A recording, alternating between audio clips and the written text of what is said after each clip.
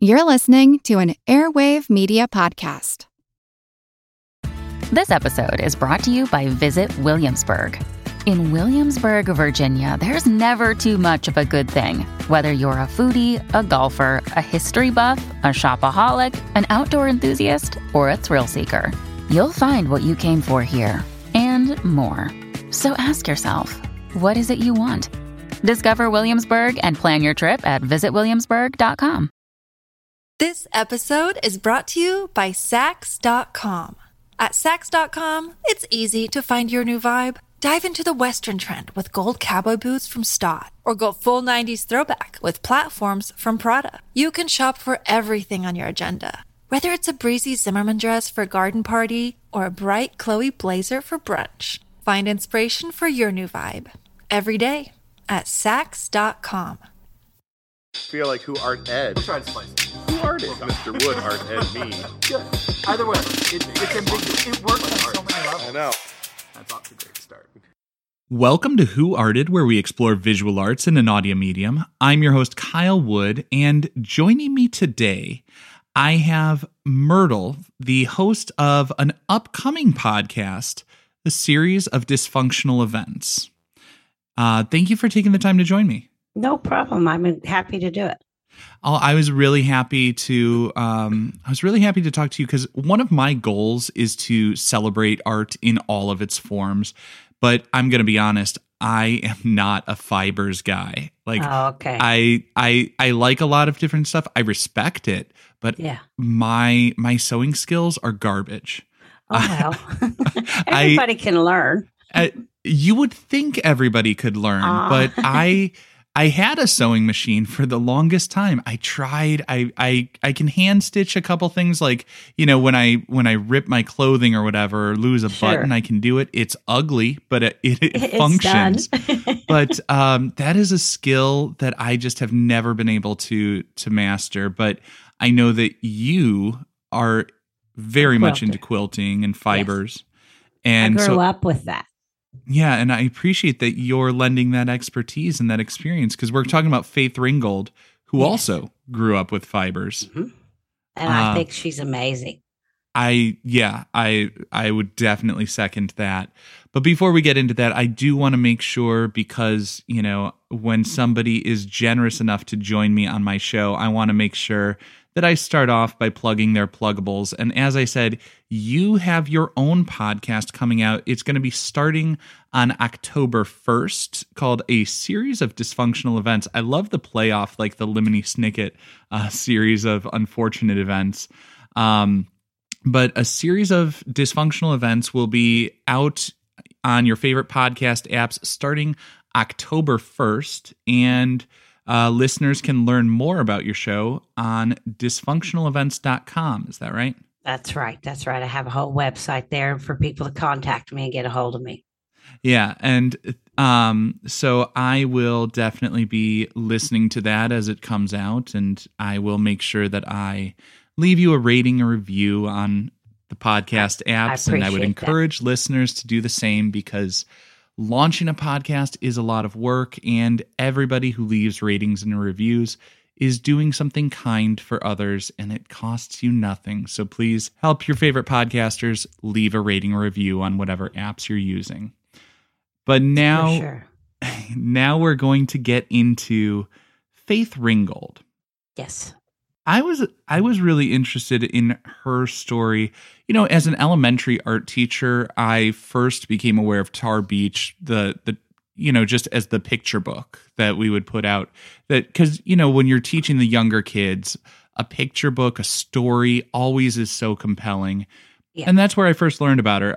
I started off seeing Tar Beach in other elementary classrooms, probably from the time I was student teaching, because it really hit in like 1990. But we're going to go way back to the beginning here. Yeah. So she was born October 8th, 1930 in Harlem, New York.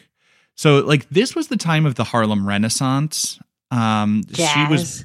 Jazz. I mean, she said she was like surrounded by a whole lot of stuff, but also at the same time, when we think of America in 1930, the Great Depression.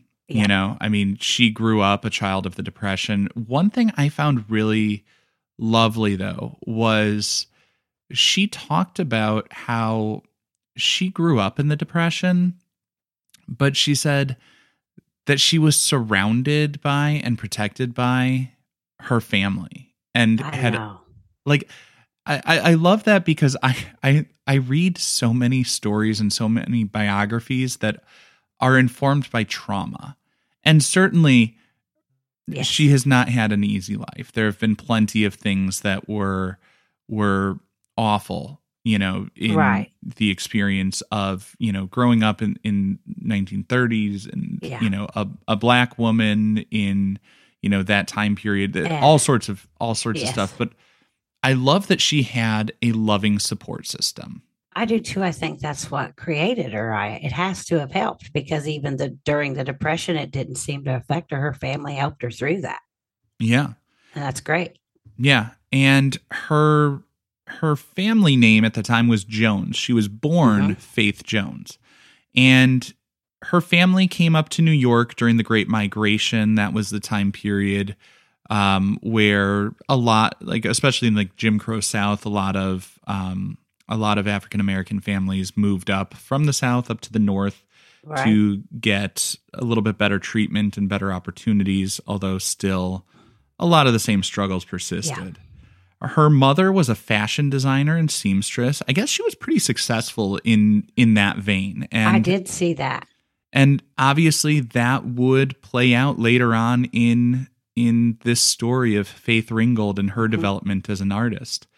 Her father worked a variety of jobs. I mean, in the 1930s, I think everybody was working a variety of jobs to make ends meet.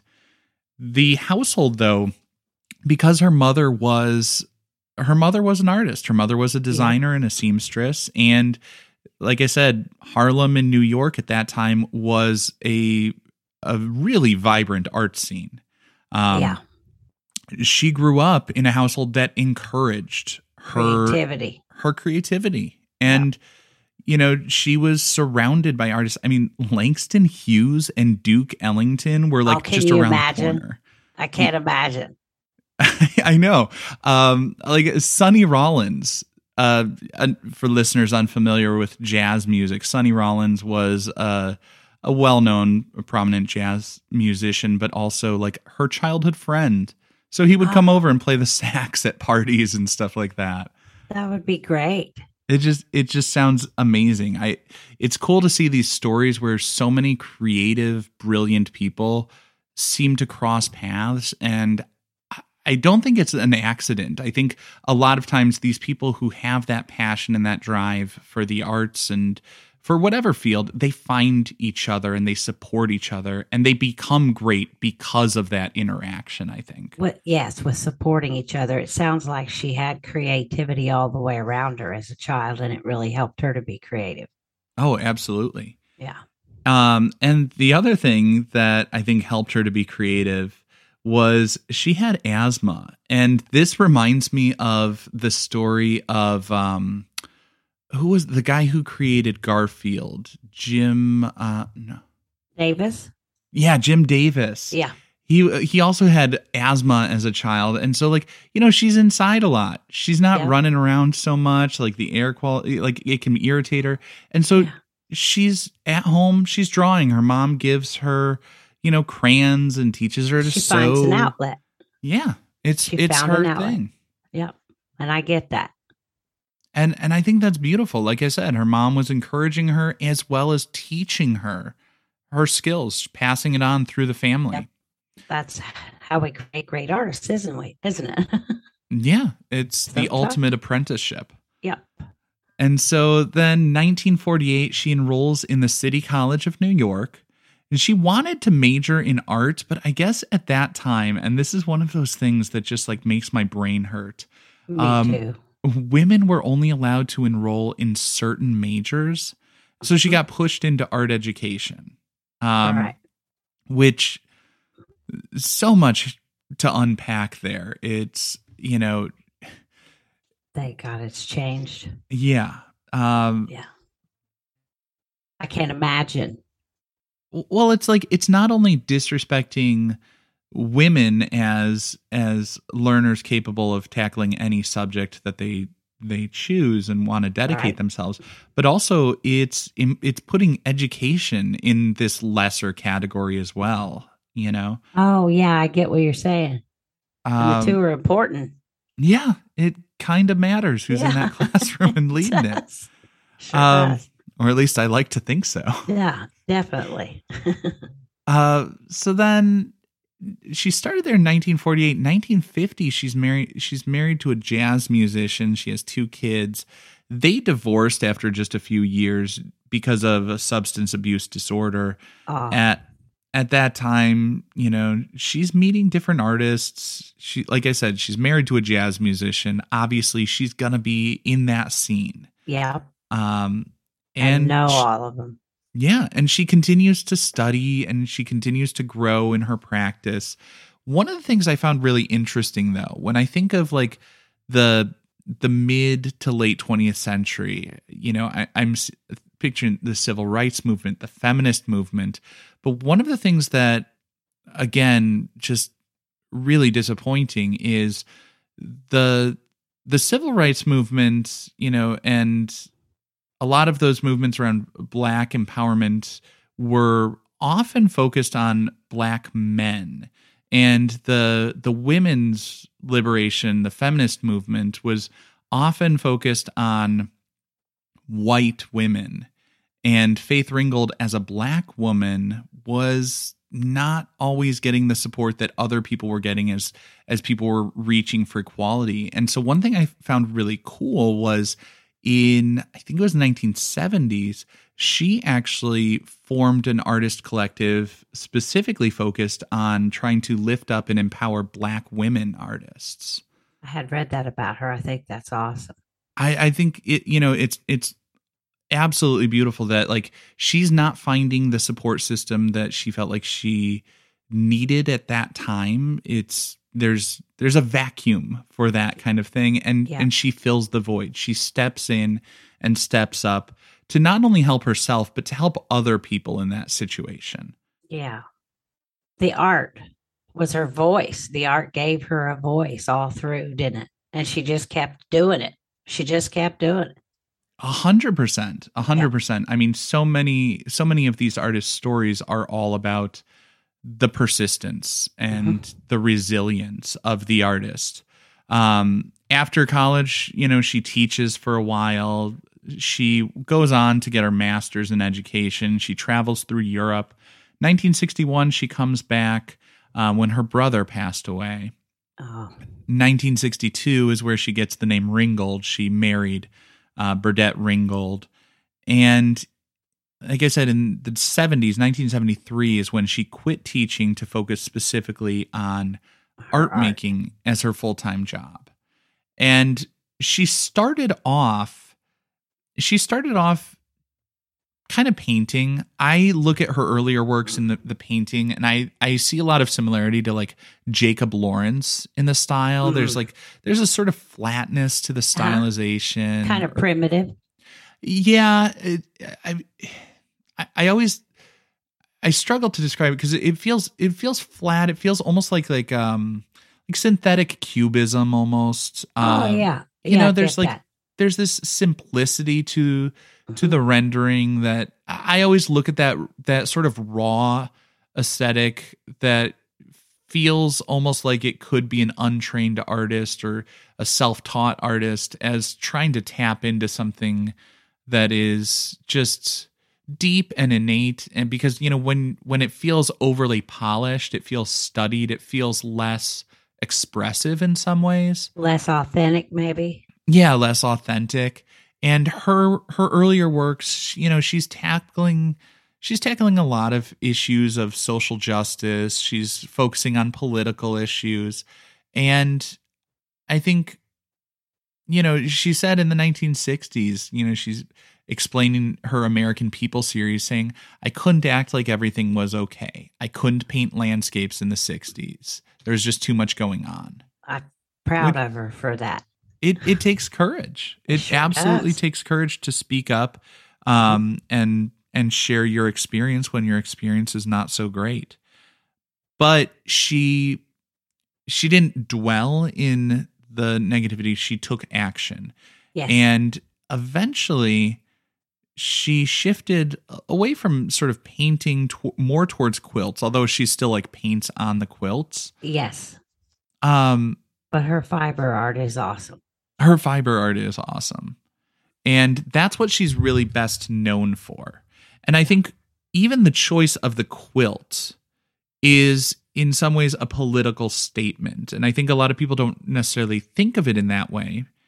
But like when you think about it, she shifted towards a traditionally overlooked material, you know? Yep.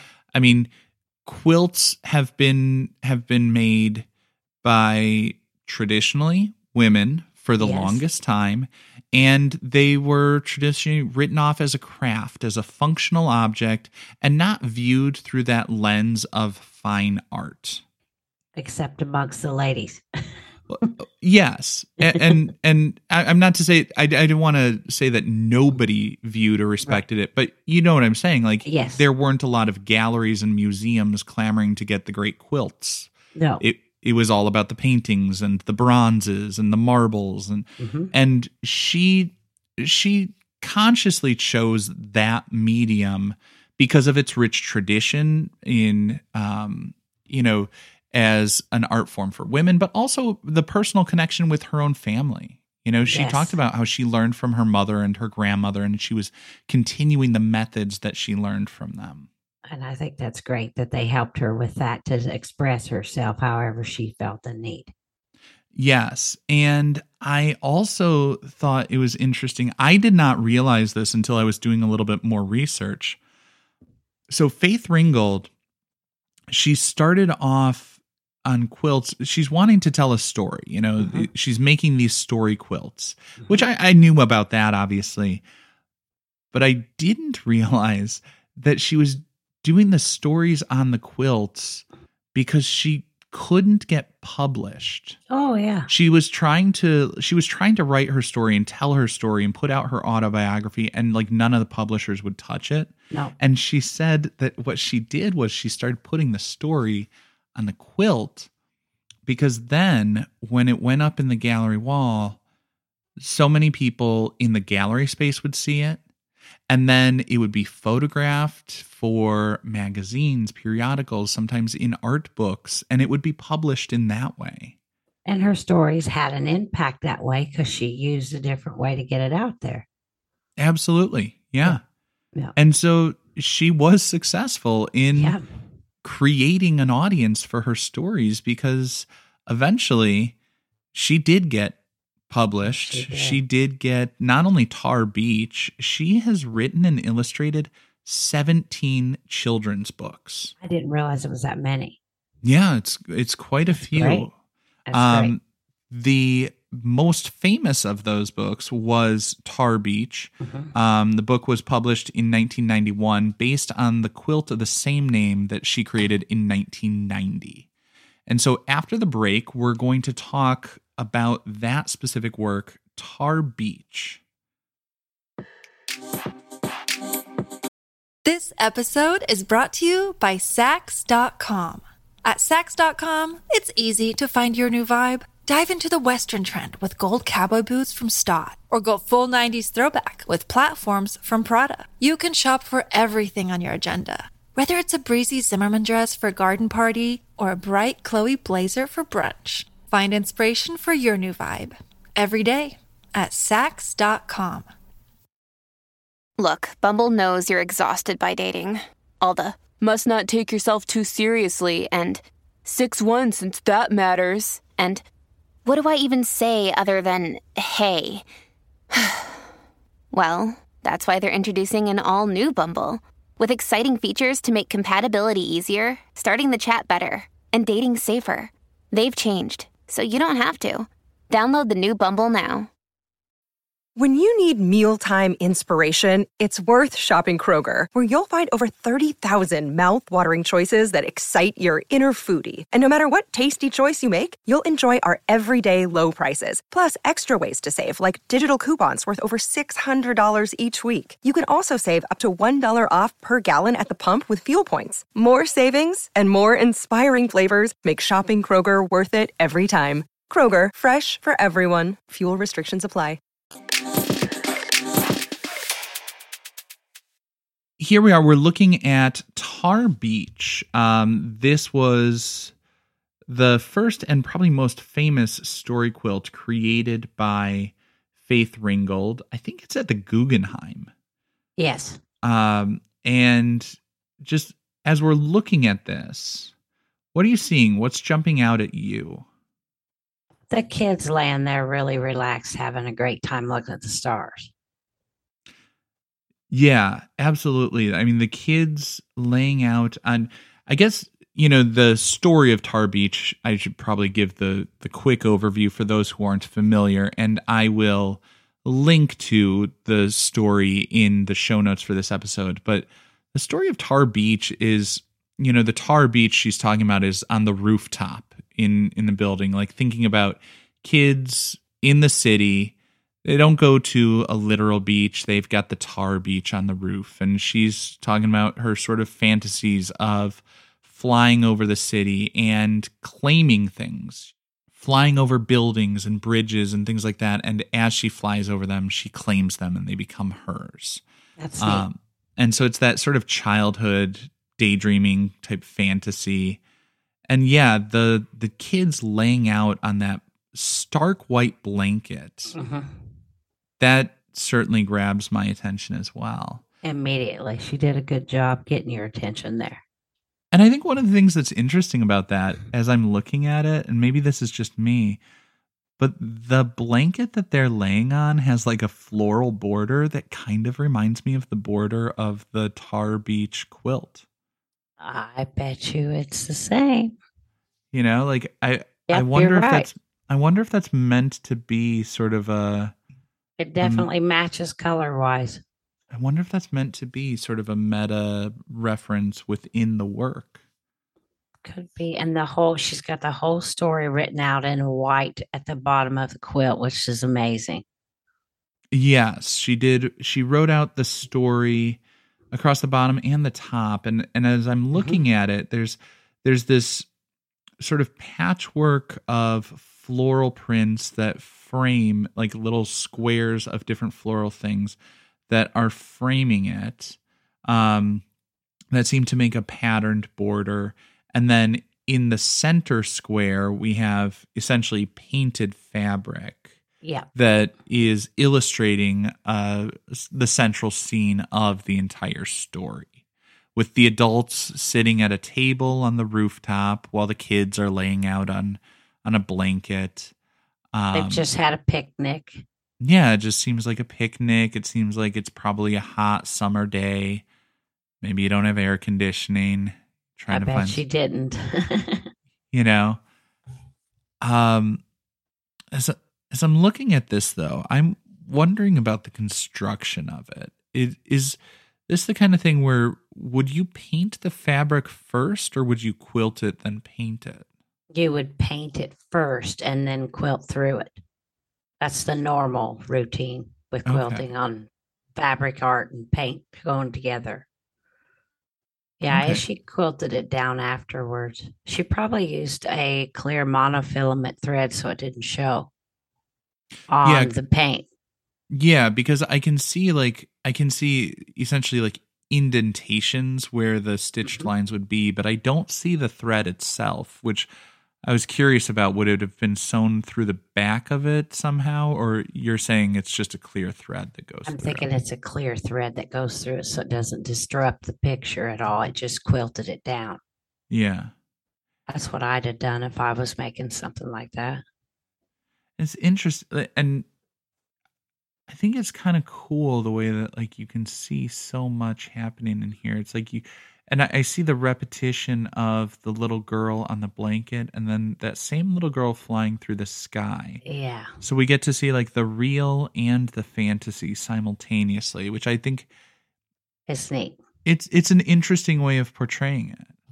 Yeah, because she's looking back down on herself and looking at herself. It's really cool the way that worked. Yeah.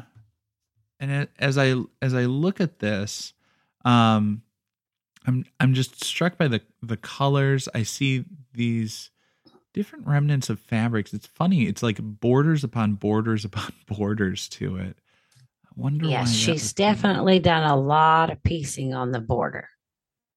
Yeah, and I wonder why that would be. I wonder if in some ways it just makes more of a connection to that tradition of like patched fabric. Probably. I'd say that is a statement on making do with what you have. Yeah, that's a good point. It has this remnant feel to it because there are so many different bits to it. Well, and these kids are making do with their tar beach because they don't have grass and a park to run in. And so she made the border make do also. Yeah. I think, yeah, there is some sort of unification to that. That reinforces sort of that central feeling or central tone to it of, taking what you've got and making it into something Life even gives greater. You lemons, make lemonade. Yeah, in some ways. And I think, taking that functional object and elevating it and finding a way to get your voice heard and your story out there, like all of that seems to be encompassed in this one work, isn't it? Thank you, because I was trying so hard not to say it's all of those different threads stitched together in here.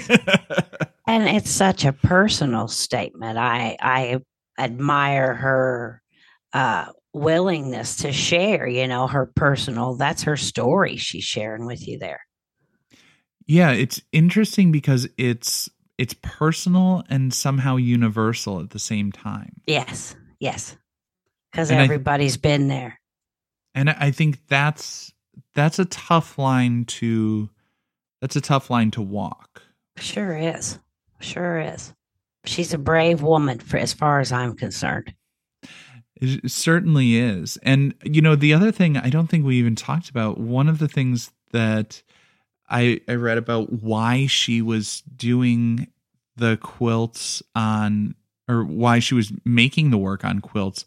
Another reason, aside from like the cultural and family traditions that she's carrying on and elevating a marginalized art form, it was also she wanted something that she could handle herself. It wasn't a big, heavy canvas that she would need someone else to pick up and transport. It was something that she could easily roll up and bring into the gallery herself. That's a good thought. And so I think it's kind of cool that she's also finding ways to just, navigate that and become assert her independence in her work. Well, and I'm absolutely certain her doing her art form in quilts with fabric helped to elevate other women who make art quilts because she did it at an early time. She did. I feel like in some ways this is like this laid the foundation for artists like Bisa Butler, who today is doing just jaw-dropping work. Wow. Out of quilts. I mean, if you've seen her work, I did an episode on her maybe a year ago or something, but she is making just stunning work that feels like it's painted, although she is taking just different colored remnants of fabric and all sorts of different colors and stitches them together to create the shapes of different colors. So it's not like she's painting paint by number kind of thing.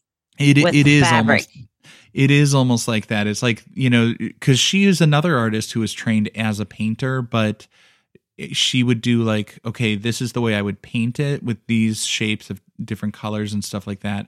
And then she takes fabric and cuts it to those different shapes for each of the color separations and does layers and layers. Time consuming.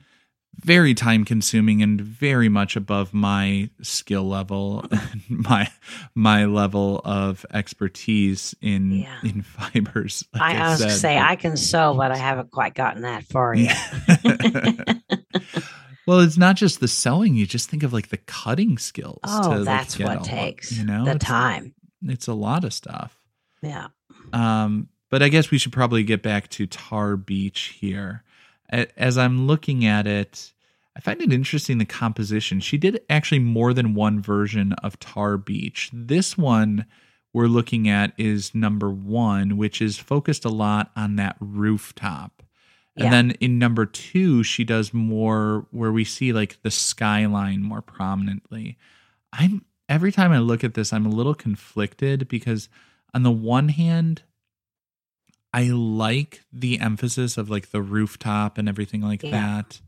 Yeah. But on the other hand, there's so little of the sky, and I feel like the story is so much about that elevation and going into the sky and the fantasy of flying. I kind of wish I saw a more vast sky in here. I get that too, because that'd be more part of the story. Yeah, and I guess that wish is fulfilled in Tar Beach 2, which is it feels a little bit more sort of fantasy here. I also didn't know there was 2 versions of that. Oh yeah. There's more than one. I can send you a link to number 2 here. I think it's like a lot of artists, once they find, what's working and what's resonating with people, it's like they go with that. Well, you got to play the hits, Yeah. Oh, I do like that one. I like that one a lot better because it does have more of the sky scene going on, more of the imagination. Well, I think that's interesting. I think the brightness of the colors in Tar Beach 2, like Tar Beach 1 feels much more like it's much more muted and older. And it feels more true to what the city looks like, Yeah. But when you look at Tar Beach 2, it feels more to me like a kid's view of things being a little bit brighter. And yes, there are the gray drab elements, but like the reds and yellows in Tar Beach 2, it's like primary colored brightness. There's more of a childish whimsy to this one. Yeah, which to me just it feels more fun. I like that child's viewpoint, especially on something that is supposed to be about that child's viewpoint. Yeah, it works well. And I like the way that the text, well, actually I'm conflicted about the text because on the one hand in Tar Beach 2, we see the text is sort of spread throughout the composition. Right. And we see it's integrated into that picture. We see the story and picture together. In Tar Beach 1, the story is laid out within the border at the top and the bottom. And that makes it a little easier to read and easier to follow. Yeah. But it's separated. It's, like you look at the picture and then you look at the text. Whereas here, you're kind of doing both at the same time a little bit more. Yeah, they're scattered throughout the sky like that. I like that though. I think that makes it more interesting. So between the two, I guess this is a question I've never really asked my guests, but because we've got 2 versions of Tar Beach here, I do wonder, which do you feel is the more successful overall? I would think her first one probably was. You like the first one? Mm-hmm. I like the rendering of the figures in the first one. They feel a little bit more... The skyline looks pretty realistic too. Yeah. And I like the rooftop composition for the first one. Mm-hmm. I like the feel of the second one overall. I get that though. Believe me. But there's... Yeah. You just like the mood of the second one better, don't you? Well, I like a couple of things. I like the way that, just from a compositional standpoint, I like the angle of the bridge. I like the balance of it with more of the sky being visible and the figures flying through the sky being more prominent. Yep. As a grown man with the mind of a child, I like the brightness of the color and the way that those bright colors are distributed, because there are pops of yellows that are nicely spread across the composition to balance it. And the rooftop becomes this triangular wedge that points my eye up at the true, like, focus of this story, of the figures flying in the sky. Like, it we definitely understand, works to do that. yeah, The triangle. yeah, because, like, we have the big triangle of that rooftop, which is, it's pulling my attention. Like, I understand that has a certain amount of visual weight that grabs my attention. I understand that's one key focal point. And then it also, because it's triangular, it's an arrow pointing me up at the counterbalancing, equally important, if not arguably more important, of the fantasy. And I think there's something really nice about that. At the same time, like, the first version feels a little bit more sophisticated in a lot of ways. I'm conflicted, but I think I probably go with number 2. Well, we could differ on that one, can't we? I think there's room to respectfully disagree on stuff. Yeah, there is. Especially stuff that's just a simple matter of opinion and personal taste. Exactly. Yes, everyone has those. I'm wrapping it up. I want just a 3-point rating scale. And where should this hang? The Louvre? Is this something to look at? The lab? Is this something to learn from? Or the Louvre? British for the bathroom. Yeah. There's a poop joke in there somewhere. Oh, that's terrible. Where do you think this piece belongs? I think that it belongs in the Louvre because it makes such a statement, and she was brave enough to speak out at a time when women were supposed to be seen and not heard. And I just think it makes an important statement. And I think it needs to go in the Louvre. Yeah, I can't really argue against that point. I mean, her work has so much that is not only, like, strong visually, because, like, it's pleasant to look at. Yes. You know, like, when I think of a museum piece, I want it to work on a couple of levels, and I agree. This one, it's nice to look at. Either version, I struggle to decide which one I like better, because they're both good in different ways, but they're both pleasing to look at. And I also think, like you said, this hits at a couple of different levels of significance for her personally and culturally. You know, just to bring this full circle, at the very beginning, she was saying how she grew up in the Depression, but she wasn't hindered by it because she had that loving, supportive family. And we see here in Tar Beach, she is surrounded by those people that she loves, and she's putting that out on a quilt, which also, the other thing that I absolutely love about the connection of the quilt as a medium is the quilt it's a symbol of security. It is warmth. It is safety. It is that comfort. Mm-hmm. You know, when you're feeling sick, you seek the comfort of a quilt. When you're wrapped up. And so she's creating something that is warm and cozy in terms of the narrative, but also the material that she's laying it out on. And I think that is something that is beautiful, that we can relate to in any number of different ways. That is powerful. She put it on a medium that creates security and comfort like her family gave her. Yeah. And she's passing it on to the rest of us to see and appreciate. And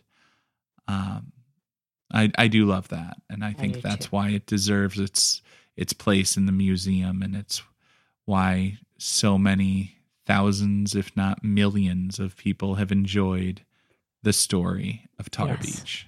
Yes. Well, thank you very much for taking the time to talk with me about Faith Ringgold and Tar Beach. Once again, Myrtle from a series of dysfunctional events. Check it out in your podcast apps starting October 1st. Thank you for having me. I've had a great time. Oh, thank you. This concludes this week's episode of Who Arted, part of the Airwave Media Podcast Network. If you found this tolerable, please leave a rating or review on your favorite podcast app. You can find images of the work being discussed this week and every week on social media at Who Arted Podcast on Twitter, Instagram, and TikTok, and of course on the website whoartedpodcast.com. Podcast done.